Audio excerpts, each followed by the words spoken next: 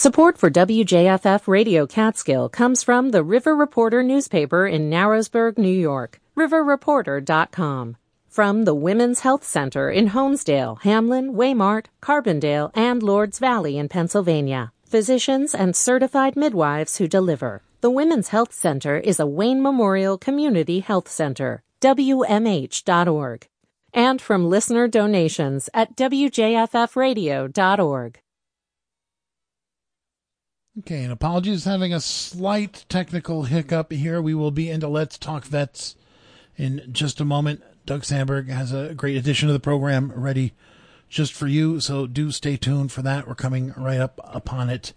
WJFF Jeffersonville, W233AH Monticello. Hi there, I'm Jason Dole, here to remind you to give during our spring fund drive, but I wound up in a short 15-second spot, and so time's running out, and I guess I should just say please give. Donate now at WJFFradio.org. Thank you.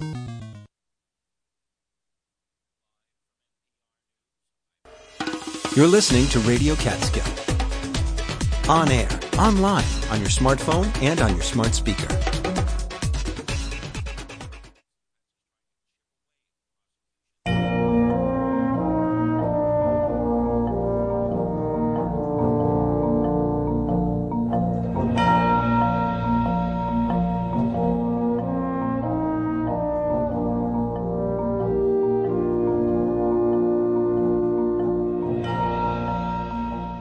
Well, the program is called Let's Talk Vets, and I'm your host, Staff Sergeant Doug Sandberg. Our mission is to provide news, entertainment, and information of particular interest to area veterans, active service members, and their families. In the almost 3 years we've been doing this program, we've had the great privilege of meeting and speaking with so many wonderful veterans and those who support them. We've always let them tell their story.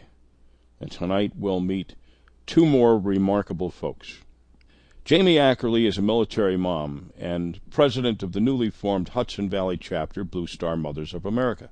Tonight we'll talk about those who also serve as they wait for their loved ones to return.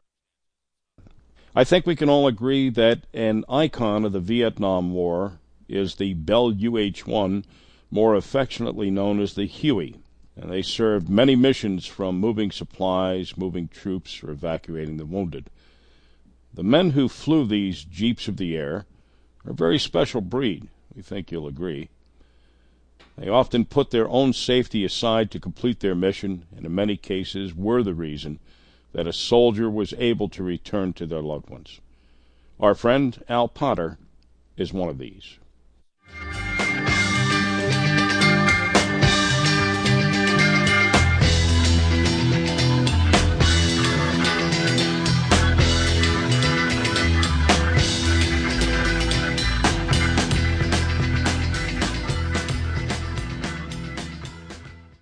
Welcome to Let's Talk Vets, Al. Oh, thank you. Glad to be here. Glad you could join us. You and I met at a family gathering, and I was fascinated by your career. It was anything but routine, right? Okay, sure. Well, I don't think you were bored.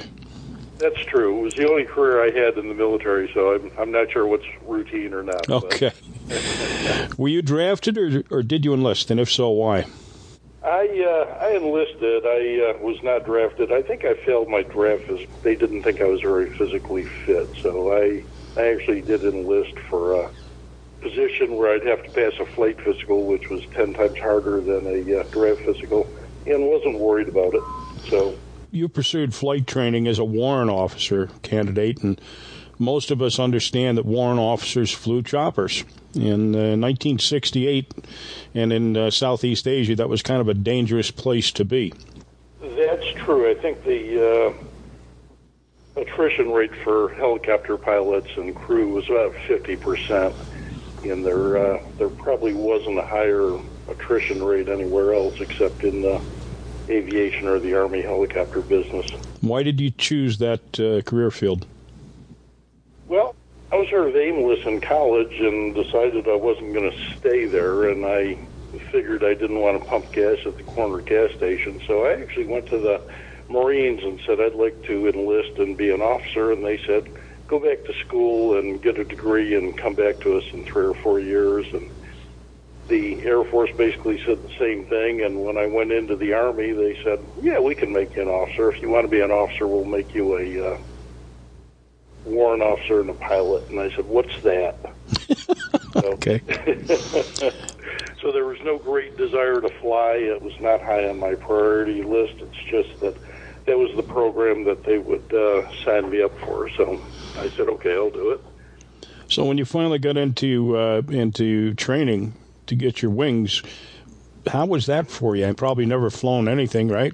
I was afraid of heights and still am afraid of heights. And I was terrified that I was going to freeze up in the cockpit. But, after you go get in there and sign on the line and you either complete this or you turn into a real private, in a foxhole or something, then there was incentive to do it. And it was a challenge. Almost a year-long program, so it was rigorous and thorough.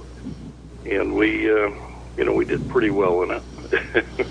Okay, well, you earned your wings and promptly were assigned to serve with the 101st Airborne Mobile Cavalry, predictably. Logged many flight hours doing armed recon, downed aircraft recovery, supporting Army Ranger operations. Tell us a little bit about that experience. Okay, it's the 101st Airborne Division. There's 2 parachute divisions in the Army, the 101st and the 82nd. And I was in the 82nd later, but the 101st Airborne, parentheses, Air Mobile, was in Vietnam, and just by a fluke, they assigned me to the cavalry. I had no desire to be in a cav unit or anything else, but that was the luck of the draw, and that's where I went to. In the cav unit, we did a lot of reconnaissance, and the aircraft were color-coded. The observation helicopters, or the Loaches, were white. The Cobras were red, and the the Hueys, were blue. So we would send out pink teams of a Cobra and a Scout to actually recon. The Loach would be, over the trees and looking down and finding stuff on the ground and marking it with smoke for the Cobra to attack, or in a lot of cases marking it with the burning helicopter to indicate where the bad guys were. We didn't have the safest mission in the world, and we were all a little wacko and a little young and dedicated to the service. The other part of the job, I didn't fly Loaches very long. I didn't quite have the temperament for that, so they said. They put me in the lift platoon and flying the Hueys, or the Blues. Our integral support were a platoon of infantry guys, and they were the Blues, and the Blue helicopters were the lift part of it. So we had our own infantry. We didn't go pick up battalions of other people or anything else. We were pretty much by ourselves, and we did virtually everything as a unit by ourselves. So we had our gun support, we had our observation, we had our 20 infantry guys that would secure anything for any length of time necessary, hopefully no more than an hour or two. And for downed aircraft recovery, that was important that we'd put the infantry on the ground. They would secure the perimeter and rescue the crew of the aircraft or recover bodies or whatever was necessary.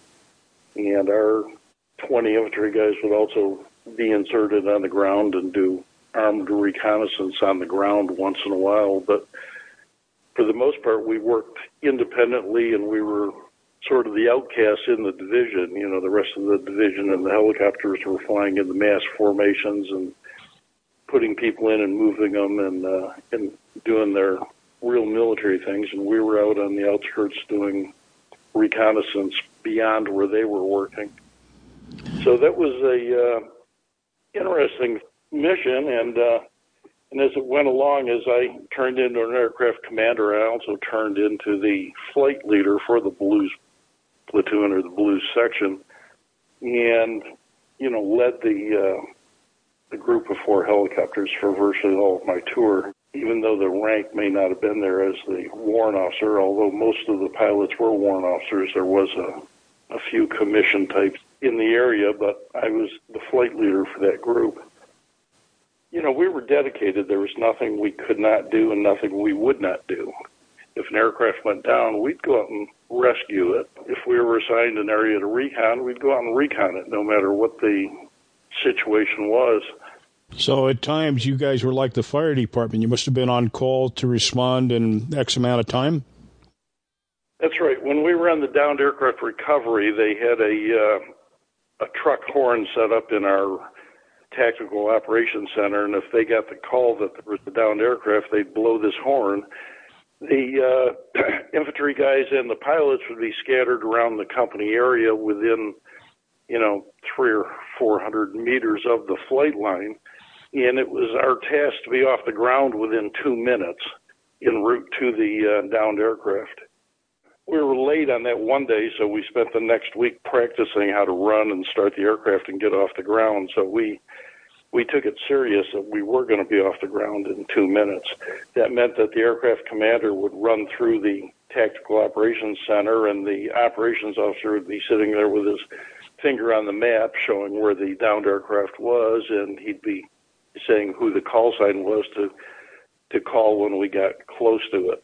But, there was no long briefing or anything else. That was it. It was peek your head in the door and see where his finger is on the map and hear who the call sign was and get to the aircraft, and your co-pilot better have it cranked up, and you better be able to strap in and line up the group and get out of there within, seconds. Gives new meaning to fly by the seat of your pants. Well, it's the old meaning. I would always relate to the World War I pilots who were in the biplanes flying around with very few rules, and the scarf flying, or, we had a lot more rules and a lot more regulations, but, we were seat of the pants, and there was nothing sophisticated about the operation. Is there any particular mission that stands out in your mind? We did have a downed aircraft one night after we'd been released.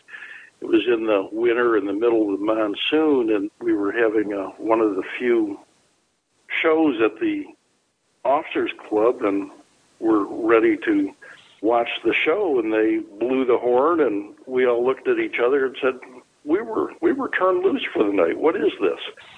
And they called the bartender, and the bartender said, yeah, you guys got to go. So even that night, in pitch dark with monsoon rains and everything else, we launched our flight with our 20 infantry guys on it, and we went out to rescue this Cobra that crashed into the side of a mountain. We never could get to it. The crash site was up in the clouds, and the scouts couldn't get up to see it, and we couldn't get up to the clouds. So after about an hour or so, we actually went back and said, we'll finish this in the morning when the clouds go away. That was the dedication we had, and it didn't matter that we'd been in the club for half an hour or an hour. It didn't matter that, we may not have been truly capable of flying. We were out there doing it. Adrenaline has a great effect on many things. So from 69 to 73, you're assigned to the Pershing 56th Field Artillery Brigade in Germany in the aviation section for administrative support to the brigade. How did you find that duty compared to the excitement that you had left? Yeah, leaving a cavalry unit and going to this, nuclear-tipped field artillery unit was a little different, and it was a way different experience. But the German countryside and mission flying there, we would fly mostly down to their ready reserve site. The Pershings always had a company in each battalion on standby for, shooting their rockets as the Russian hordes came across the border, and they would set up a company out in the boonies, way out, and we would fly down there routinely to bring the colonel or bring a mail or whatever. And on Sunday we'd always fly the chaplains in to give them their church services, and we always had these guys are on standby 7 days a week. Do we really need to do this on Sunday? And the chaplains always said yes. So we would fly on Sunday to bring the chaplains to the Ready Reserve site. We never really had a real mission in that. We just did whatever they said, and it was sort of strange for a field artillery brigade to have the aviation sections anyways. In Schwäbisch Gmünd, where I was, we were co-located with the brigade, so the brigade eventually took us from the battalion, and we all became part of the brigade aviation section. That meant we had UH-1s and OH-58s as the brigade aircraft. And I got to fly the OH-58, or the Bell Jet Ranger, and we would fly anywhere in the country or almost the continent. If it was a Huey, we'd have two pilots. If it was a 58, we'd have one pilot. I was assigned a mission one day to go up all the way up north to where some lieutenant was getting his car from the port and crashed into a bridge abutment on the Autobahn heading south, and they wanted his boss to go up and say hi to him at the German hospital and say he wasn't forgotten. And that day was, once again, in the middle of the winter with really crappy weather and low clouds and, bad visibility and rain and all that other stuff. And I got the mission and said, the weather says I can't go. The XO for the brigade, the full colonel, called up and said, hey, Al, why don't you give it a try? And I said, fine, I'll give it a try. And I think about 12 hours later, we finally got back after accomplishing the mission to, places I had never been to and places that were unbelievable to get to through bad weather. But, once again, it was that dedication to mission, and we can almost do anything. Although that day I was looking for blocks so I could turn around and go home, but eventually it became, obvious that I could find a way through, and I was going to. So we actually did that, and that was, a cross-country flight that I don't think many single pilots would go on, and true accomplishment to get that mission done. So would you would have been flying a lot by instruments at that time? Oh, no, we were... VFR? VFR always, yep. Well, actually, the OH-58 was not IFR capable or certified, and, wouldn't do it. In single pilot, you wouldn't do it anyways.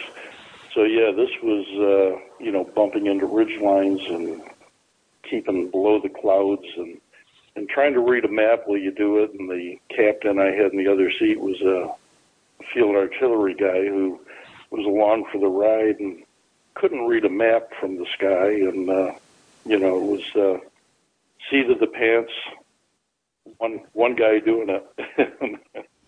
Made a believer out of him, didn't you? I think he expected it. There was nothing to believe. He just said, yeah, that's how I'm going to get there, and this guy is going to do it. So I don't think he quite understood the ramifications of that mission in the Never Never Land that we flew into. And so you finally returned back to the States, to Fort Rucker, Alabama, 73 to 78, as a flight instructor for initial entry program. So that's the same training that you went through when you came in, right? That's right, and I requested that. I wanted to be the instructor pilot, and I wanted to go and teach the new guys at Fort Rucker.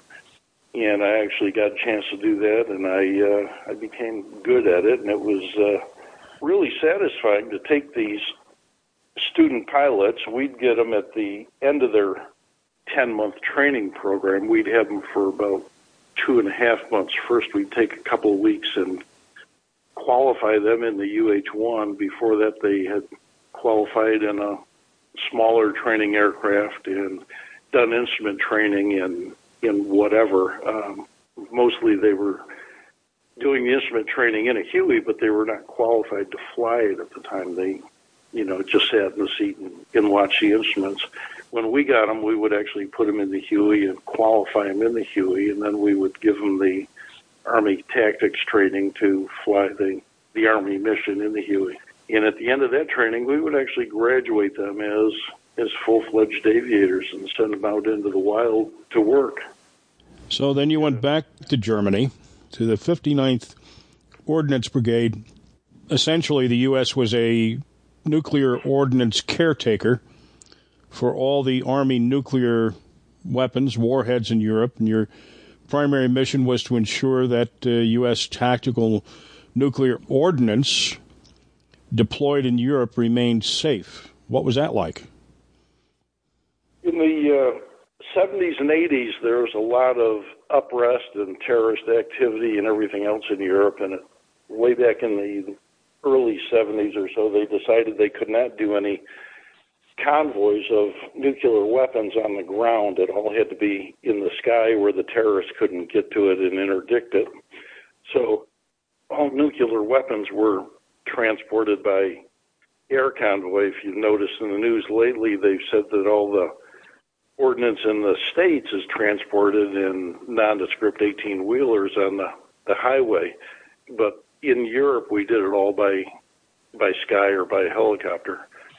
Even the U.S. forces in our sector would have their own nuclear weapons, like the Pershing Brigade I was in the first time had their own nukes and all that other stuff, and the infantry or the other divisions had their tactical nukes, like the Lance, which was a short-range missile, and the 155 howitzer had a nuclear round that it was capable of shooting, and those guys would maintain those and secure them and everything, but if they needed to be moved, then we would do the moving.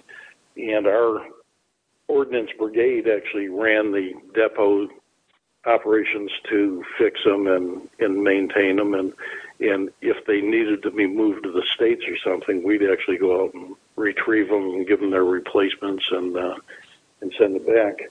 The other part of that was our NATO allies who had bought nukes from us, like the Germans had Pershing missiles, and the Nike Hercules air defense weapon that was designed to shoot down airplanes and formations at 200,000 feet was not needed by then, and they had redesignated that to shoot ground to ground because it was a radar-guided, accurate missile with a nuclear warhead on it. And they were scattered all over the place, too, both in the air defense role and as the ground-to-ground part of it. And the Germans or the Belgians or whoever owned those things would buy the missiles from us, and they'd buy the warheads from us. But part of the contract was that U.S. still had to maintain control of it to make sure that no wacko third country would start a nuclear war. So our brigade had the little detachments all over that would secure the bunkers where they store these nukes for those third-party countries, and we would go out and swap those out and move them also. So, we were once again all over the country, and this time I actually got to fly to all those places that I just looked at the map to see the first time, except for that one trip up to Bremerhaven. The Bremerhaven route became a common practice. We'd go way up north and way outside of the U.S. sector into the British and the other sectors way up there and fly almost routinely. So that was a really interesting assignment. We flew such diverse or long range for the Hueys that it was satisfying to be able to do that. One of the nice things about that unit was that they considered our mission so important, and it was so critical these moves go off correctly. We were always given standing temporary duty orders where we could go anywhere and do anything at any time, and our orders even stated that use of existing government facilities was not advantageous to the completion of the mission, meaning we didn't go to the BOQ, we went to the hotel, and we maintained a list of the hotels that we figured were satisfactory. So then you came back to the States again to Fort Bragg from 82 to 88, and now you're with the 82nd Airborne Division, and lo and behold, you deployed to Grenada in 83. Right. The 82nd, as I said before, was the other airborne division. I'm not sure how I managed to get in these two airborne divisions, but the 82nd was the other airborne division. They were actually on jump status and were proud of it. Even as a pilot, they wanted me and all the rest of the pilots to go to jump training, and I said, I'm afraid of heights, and I don't jump out of airplanes, I drive them. I maintain it. You jump out of a perfectly good airplane. What's the matter with you, right? And their attitude was that most of their jump aircraft, at least to begin with, were C-123s, and they said, it's not quite a good aircraft, so, jumping out of it's probably a good idea. Later on, they were doing C-130 jumps, and there was a bunch of C-130s that were stationed right adjacent to Fort Bragg at Pope Air Force Base, which is now Pope Army Airfield. In Grenada, I think the Marines dropped in first, and the Rangers dropped in almost at the same time, and shortly after that, they said we were going to deploy with our aviation assets. We put in two companies of UH-60s, and at that time I was with the Cobra Company as a scout once again, and they sent us there too. The Air Force said Grenada was a combat zone, and they weren't going to submit their C-15s to any combat damage by this little rogue operation, so they dropped us off at Barbados, which was 140 miles away, and they said, Grenada's that way, good luck. And we had to deploy over water by any way we wanted to get there, which was a magnetic compass or a radiomagnetic compass, and stabilized, and a watch to figure out when we were supposed to arrive. And since we were deploying at night, if we missed the island, we were probably going to swim for a while. Our fuel range, I think, then was probably less than 200 miles, and that was 140 miles away. So we deployed over there at night, just time, distance, and heading. And actually got there and did the job. We set up on the airfield and, ran our operation out of there and didn't have a whole bunch to do after the first day or two there. So we kept on watching all these C-141s bringing in the infantry guys day after day, and I think we're expanding our perimeter out just by them running out of room on the airfield. And after a week or so, they said, this is ridiculous, and they came up with a big air mobile operation where we inserted the 82nd Airborne guys all around the island to see if there was anything they could fight. And so after sitting around for a week or so, we moved those guys off the airfield and moved them all over the island and figured there was nothing left to fight for. So we won that war by I'm not sure what. I don't think we shot much, but we did it. It was an interesting experience. Probably the best way to win a war, huh? Yeah, we didn't have a bar set up though, so it really was a little hard. And it was in November, which meant it was wintertime up here in the States, but it was still Caribbean sunshine down there, and I got so sunburned I should have gotten a Purple Heart just from the sunburn I got. Well, in those days you could get ridden up for getting sunburned. Boy, I wish they would have. My nose got so sunburned that a month after I got back to Fort Bragg, it was still peeling, and I'm not sure why it didn't just burn off. But, we were wearing the airborne berets, and we didn't have really any sun protection. We certainly didn't deploy with sunscreen from wintertime North Carolina. But, it was an interesting experience. And so your last assignment was in Korea from 88 to 89. You took your family with you to the 8th Army Aviation Standards as an officer in charge of the flight simulator section. You also had some collateral duties. What was that like? What did that entail? Most of the people in Korea were there on a one-year unaccompanied tour because it really is still a war zone and probably still is today. There were a few slots that were command-sponsored where you actually could bring your dependents, and I got one of those command-sponsored slots in the aviation standardization for the 8th Army and the command section there.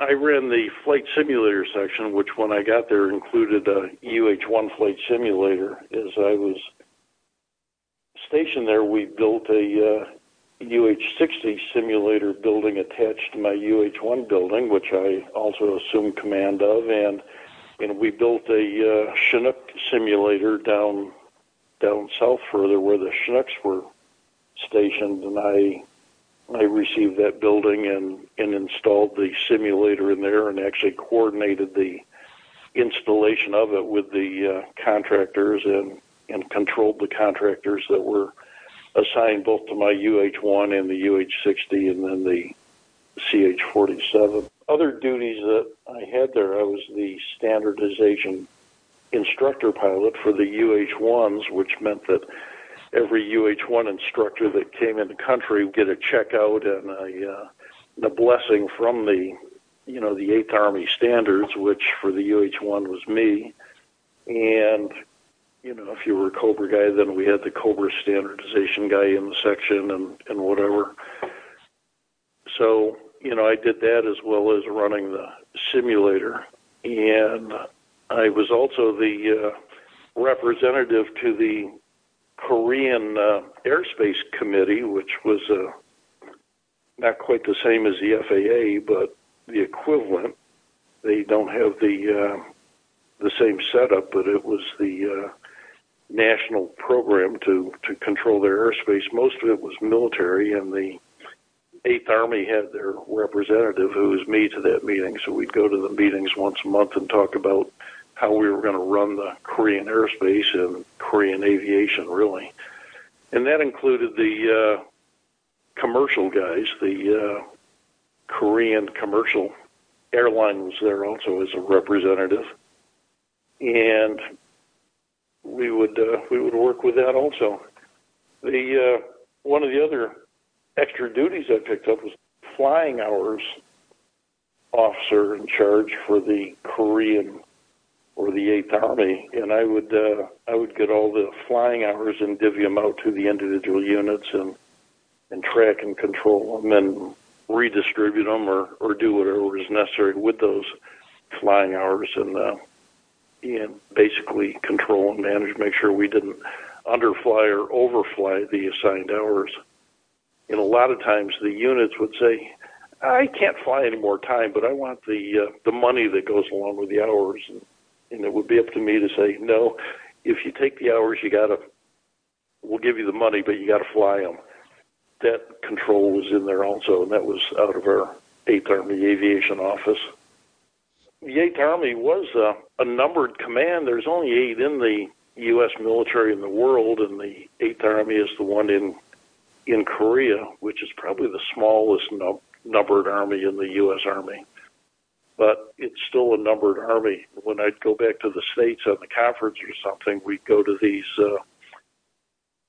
meeting rooms and have the conferences, and we'd usually line up the major command representatives on the front row and all the guys in the back to support. So along the front row would be Colonel so-and-so, Colonel so-and-so, Colonel so-and-so, and Mr. Potter, and then next to me was the National Guard civilian.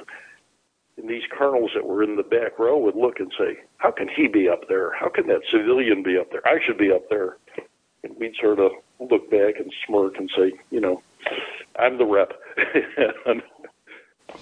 So a couple of years ago, you made a video interview at the Smithsonian, I believe it was. It was to open, an exhibit on helicopters and their use. pretty interesting stuff. So tell us a little bit about that experience. Our local Helicopter Pilots Association got a call from this guy that wanted to do these interviews of, Vietnam helicopter pilots, and I volunteered to go along with two other guys. And we actually went to the Smithsonian. They interviewed us. His primary focus was the first time you were shot at. Well, I had a hard time with that because in combat, when you're brand new or the first time you're shot at, you're so new in country, you don't know what's going on. You don't know which side is up. And there was a bunch of new guys that we would joke about that we'd give them responsibilities in the aircraft as the co-pilot to monitor the fuel gauge and make sure it didn't get out of control because they weren't good for much else. And this guy wanted us to talk about the first experience in a combat zone under fire. I remember my initial time in Vietnam, and most of it was just, with my mouth hung open and not really knowing what was going on. And I can't really answer that. I think his true question on that should have been, in your last or your most memorable episode being shot at or shot down or whatever. But they actually did do pretty good on that interview, and I think the other guys had better first-time stories than I did. But that was an interesting event too, and it was nice to reminisce some of that stuff. A lot of the Vietnam guys, when they came back, said welcome back, and we get spit on and all this other stuff. The pilots, the helicopter pilots especially, always had a camaraderie that, it was just a continuation of the party, and we enjoyed the party in Vietnam, even though we'd go out and shoot and get killed the next day. It was always, so dedicated to mission that was secondary, that you might get killed in the process of doing your job. It was totally dedication to mission, and we would not leave anybody behind, and we'd rescue anybody we could and do anything we could to make the effort work right. It's hard to explain that to the young kids that there was such a dedication and almost disregard for personal safety just to work with your buddies. I think the military established in World War I and World War II that the GI never fights for the unit or the country or the flag. He fights for his buddy that's sitting next to him. And we always had that attitude that the buddy sitting next to us was the one we were going to die for. And even the guy in the company down the road or the battalion that was out in the field getting shot up or something deserved every effort we could give them to make sure that they survived. So we certainly had that attitude and carried it out. Fascinating story. I'm going to ask you one last question. Did you suffer from any of the effects of PTS? I don't think so. Like I say, we had an attitude that it was a party, and when we get together as a bunch of pilots, it's not welcome home. It's good to see you again. And do you remember this night where we went out and got drunk and did this or whatever? It was a much different attitude, and the stress relief as we went along and the dedication to mission. I don't think many of the pilots really have the PTSD problem as a lot of the grunts who are out in the rice paddies and slugging through the jungles and stuff got into. We didn't do that. Different experience altogether. Al Potter, thank you very much for sharing your experiences on Let's Talk Vets on WJFF. Sure, thank you for having me. Have a nice day. Yes, sir, you too. You're listening to Let's Talk Vets on Radio Catskill, WJFF. I'm your host, Staff Sergeant Doug Sandberg.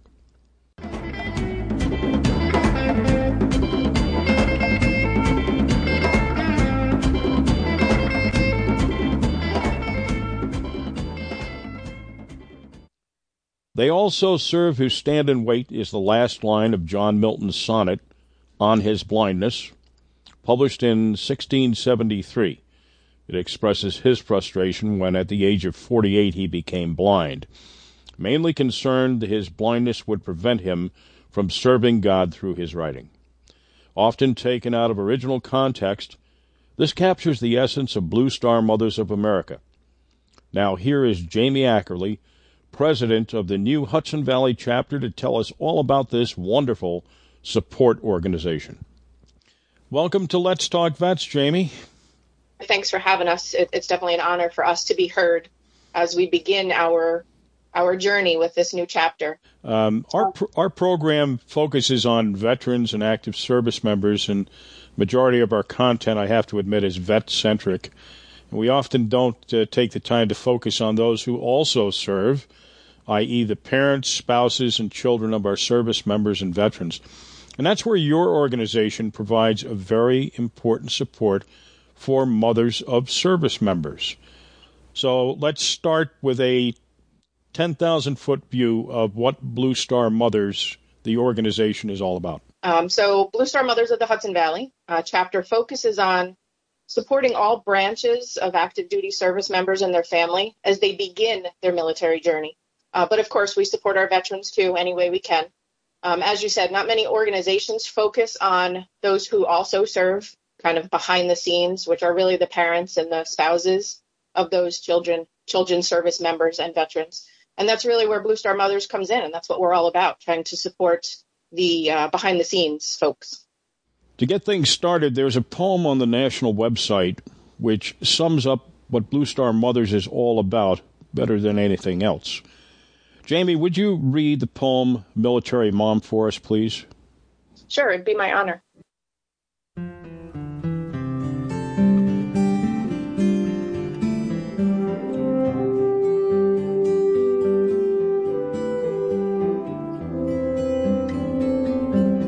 I wear no uniform, no blues or greens, but I am in the military, in ranks rarely seen.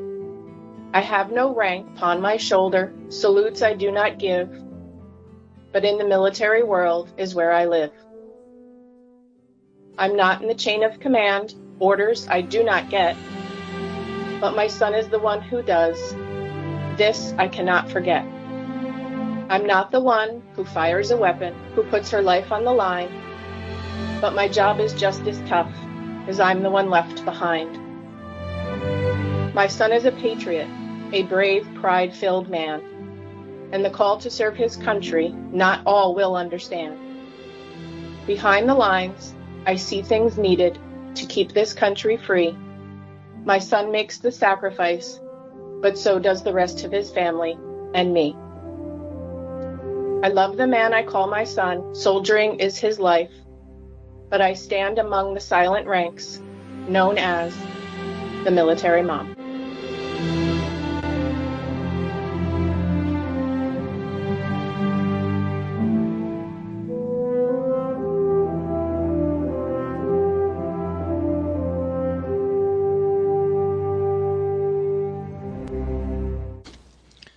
Tell us a little bit about your son. So my son, he is 19 years old. He just joined the Army active duty last year after attending one semester at our local community college and telling me he was bored after that first semester. He was going the computer sciences route. And it was just not challenging enough for him, not to any fault of the college, just that's the type of child that he is. And after spending his junior year and his senior year trying to encourage him to join some type of service, I'm a veteran myself, he didn't want to hear it. So I was surprised when he came at me after his first semester of college and said he was thinking about joining the military.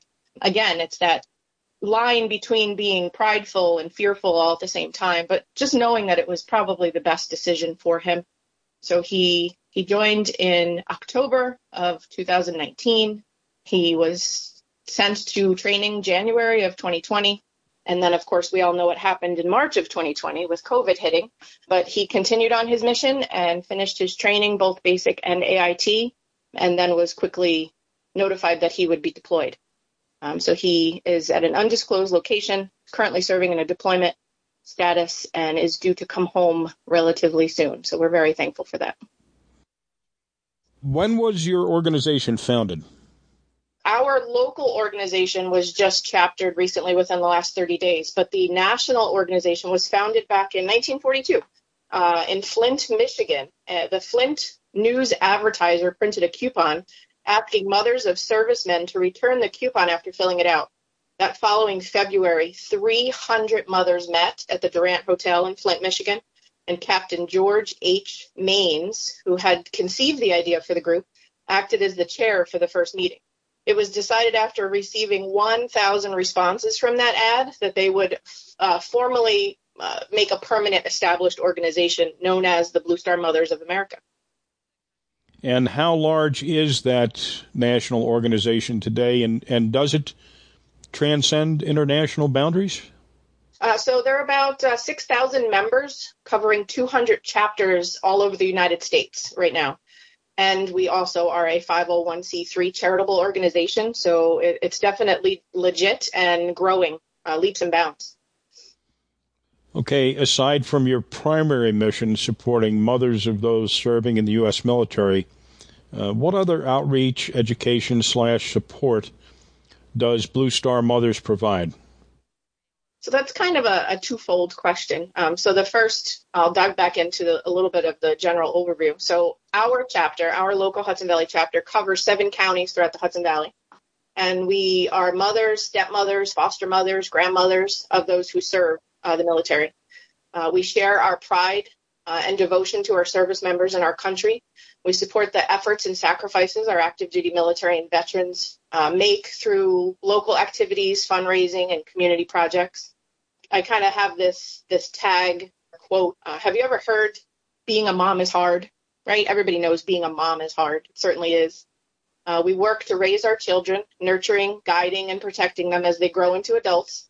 We watch with pride and celebrate their independence. Yet the role of a military mom, I know you'll agree with me, is quite different than that of most moms. Our hearts are torn with pride for the patriotic commitment our children have made to protect the freedoms of those they may not even agree with, and the fear of the dangers both physically and mentally they will face at home and on foreign lands. We wait, we worry, we watch, and we try not to let our imaginations get the best of us. And that's where Blue Star Moms come in. We're here to help and support each other. In addition to that, while we are supporting each other, we support the active duty and deployed efforts by sending what we like to call freedom boxes. So they're care packages that we send to any deployed service member anywhere in the world. We support all of our families from the time of enlistment through deployment, through transition back to the civilian life. And of course, we can't forget the families of our fallen heroes. We support them as well by connecting them to resources that they might not be aware of. We also volunteer at our local VAs and hospitals, and we participate in any community project that supports our military. So we really stretch ourselves out there to make sure we're covering all the bases. What about your military service? You said you're a veteran. I am. I spent 4 years in the Army as a medic way back in the early 90s. I did not get to see any active deployments because I was in training the whole time. So I really, as much as I know that I signed that dotted line and committed to Uncle Sam, I give credit where credit is due, and it's definitely not my way. My brother is also a veteran. He was active Marines for 4 years, served 2 tours in Iraq. Those are the gentlemen, the ladies and gentlemen that deserve all of the credit in the world. So I do what I can behind the scenes to support everybody. It's different when you're on the other side of it as a mom. When you're the person active duty and you're out there and you're training and you're on the go, you don't think about who's back at home in a bigger context. You just know you have a mission, you have a job to do. So seeing it now from the mom side, I think it gives me some empathy and a little different spin on the appreciation that we have for our service members. Well, and indeed, you're not alone. Thanks. So if a Blue Star mom is listening or somebody that knows one, if they want to get involved, how do they go about it? I can't stress this enough. You just said it. Get involved. That's the biggest thing you can do. So a lot of people don't realize that there aren't criteria to become, other than being a mom, that's the actual membership. But we do have associate members. So like I said, getting involved is probably the best piece of advice I can give. When my son left But it's kind of like bringing a new baby home from the hospital. They don't give you a handbook on what to expect. So when your service member is taken from you, sometimes rather quickly, there's a loss. There's a hole that's left behind.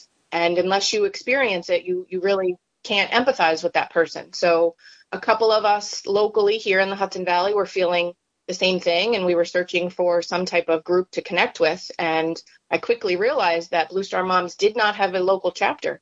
So we got together and decided, you know what, we need to do this. We've been met with so much support from the local veterans community. And at the beginning of this, you had said, there's a lot of support for veterans, sometimes hard to find, but there's really no support for the family in the beginning stages of an enlistment. When you have so many questions and you don't know what to expect and nobody's reassuring you that your feelings are normal. And it's okay to cry in the grocery store. And it's, there's so many different roller coasters of emotions that happen when your service member leaves. So getting involved, once our children commit to service and sign those papers, you become a Blue Star mother, and no one prepares you for that. So become a member of your local chapter and volunteer, even if it's not here in the Hudson Valley. There's chapters up in Albany. There's chapters closer to the city. You get to connect with others who are going through what you're going through or have already gone through it, depending on what stage they're at. And you can tap into resources that are not always easily found. So membership is open for not only mothers, but stepmothers, grandmothers, foster mothers, and female legal guardians. And then we also have our associate members, who basically are everyone else, the spouses, the fathers, the brothers, the sisters, and the friends. There really is no limit to our membership.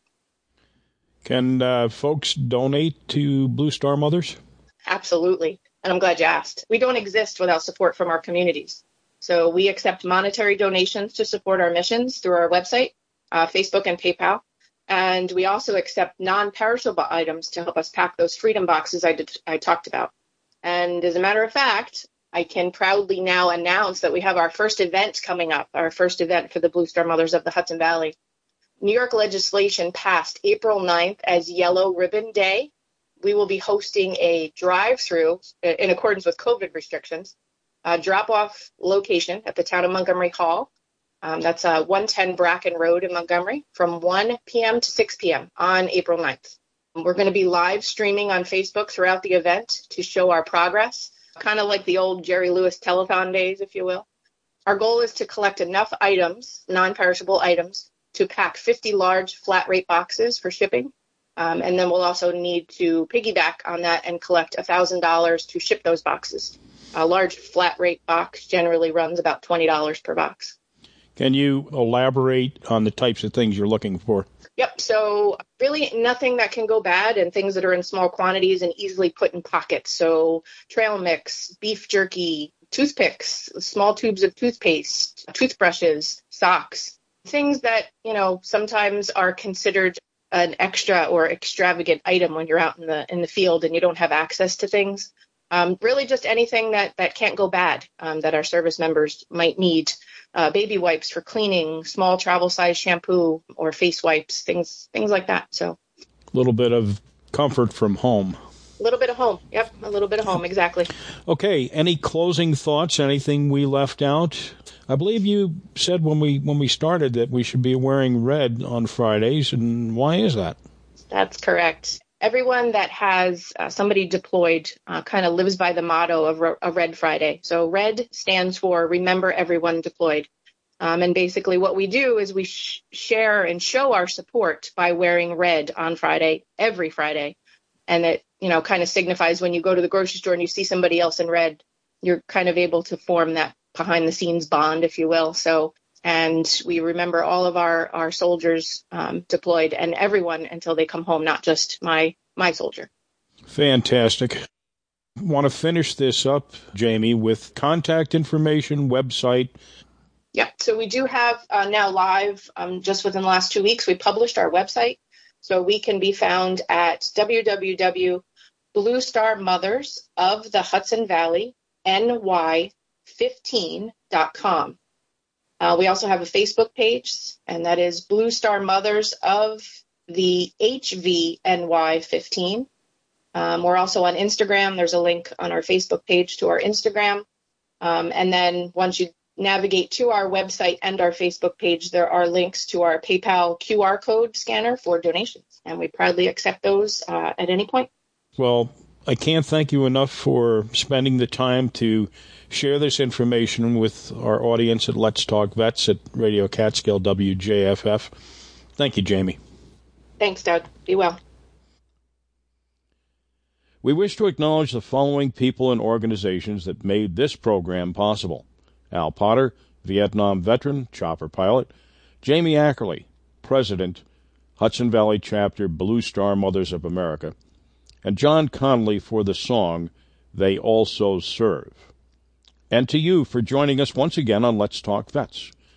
Please let your friends know about this program and share with us your comments and suggestions for future shows. Also send us your upcoming events so we may get them on the air, both in our public service announcement segments and this program. You can email me at vets@wjffradio.org. You can leave us a voicemail at 845-431-6500. Don't forget, Let's Talk Vets is now available basically anywhere you can find a podcast. Until our next formation, I'm your host, Staff Sergeant Doug Sandberg. Thanks for listening. Thank you for your service. Company dismissed. Good night.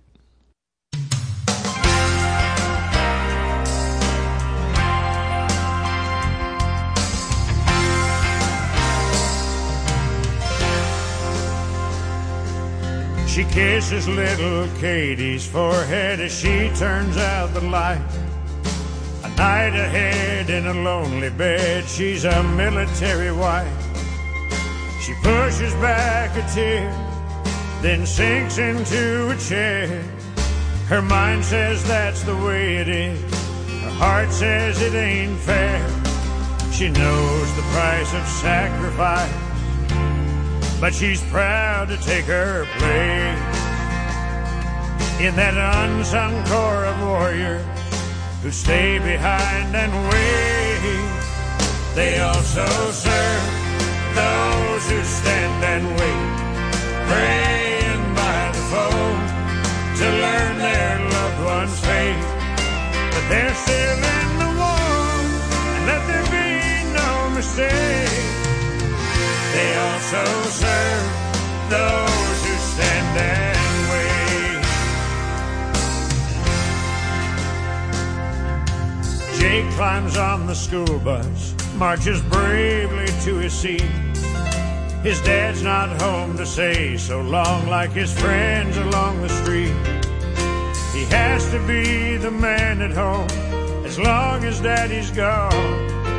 He promised him the day he left that he'd be brave and strong. So he tells his little sister, don't you worry, Daddy's coming home. He's 8 years old, he's a soldier son, and he can hold his own. They also serve those who stand and wait, praying by the phone to learn their loved one's fate. But they're still in the war, and let there be no mistake. They also serve those who stand and wait.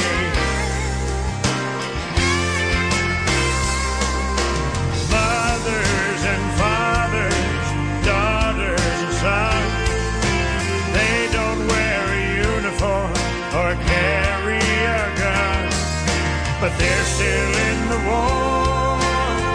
They also serve those who stand and wait, praying by the phone to learn their loved one's fate.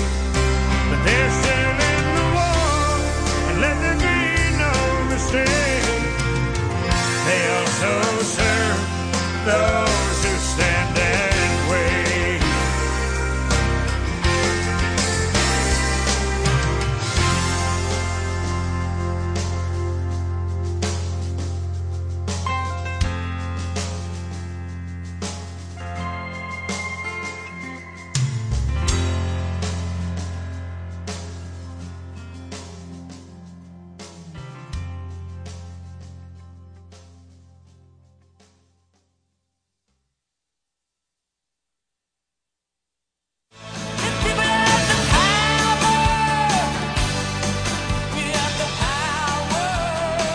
Welcome to Sabrina Artel's Trailer Talk. I'll bring you all kinds of stories from all... Support for WJFF Radio Catskill comes from the River Reporter newspaper in Narrowsburg, New York, riverreporter.com, and from listener donations at wjffradio.org. WJFF Radio Catskill brings us together to be informed, entertained, and enlightened. What you get here is greater than what you'll find on social media or streaming services. That's because Radio Catskill is committed to community